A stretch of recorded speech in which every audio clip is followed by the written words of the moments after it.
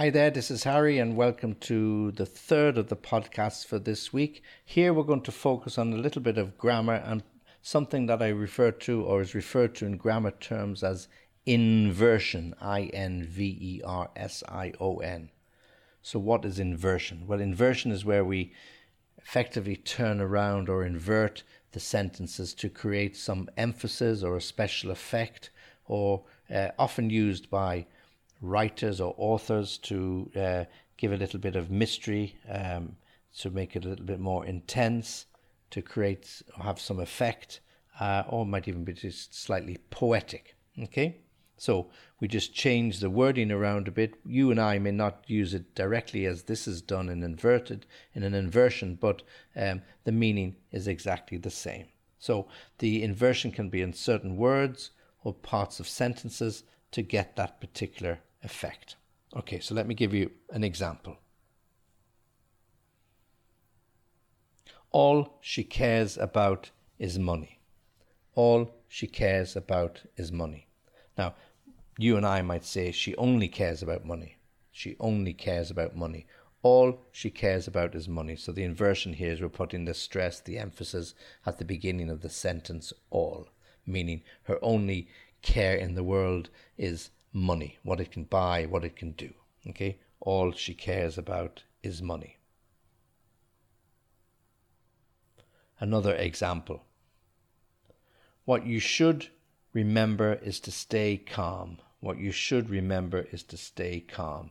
You and I might say you should always remember to stay calm. So if there's an emergency, a fire, a boat sinking, or something significant like that, you should remember to stay calm. And the inversion is what you should remember is to stay calm. So the stress and the emphasis is coming at the beginning of the sentence using the word what. And that's often a sign of inversion, where we use these question words to put the emphasis to create that inversion. So what you should remember is to stay calm. Other examples. Never have I seen such a beautiful party. Never have I seen such a beautiful party. Okay? What you and I might say, I have never seen such a beautiful party, but we invert it, so we put never first, never have I seen, whereas you and I might say, I have never seen. You don't see such a huge difference there, I'm sure, but it's just that inversion to create the effect, to create the intensity, as I said, often used by writers and authors alike. So never have I seen such a beautiful party. I have never seen such a beautiful party. Okay.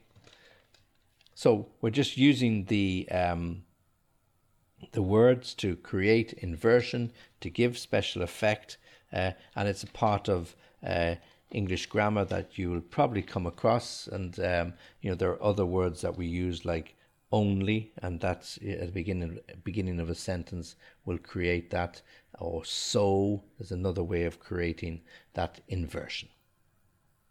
Okay, so that's the piece of grammar for this week. It's a shorter podcast, but hopefully it's something you will understand. I've given you some examples, and as I said, you use it when you want to create a special effect, some poetic meaning, or indeed if you're a writer or an author and you want to get away from the dull, drab or slightly monotonous language that we use in everyday life, you can use inversion when you're referring to somebody's speech.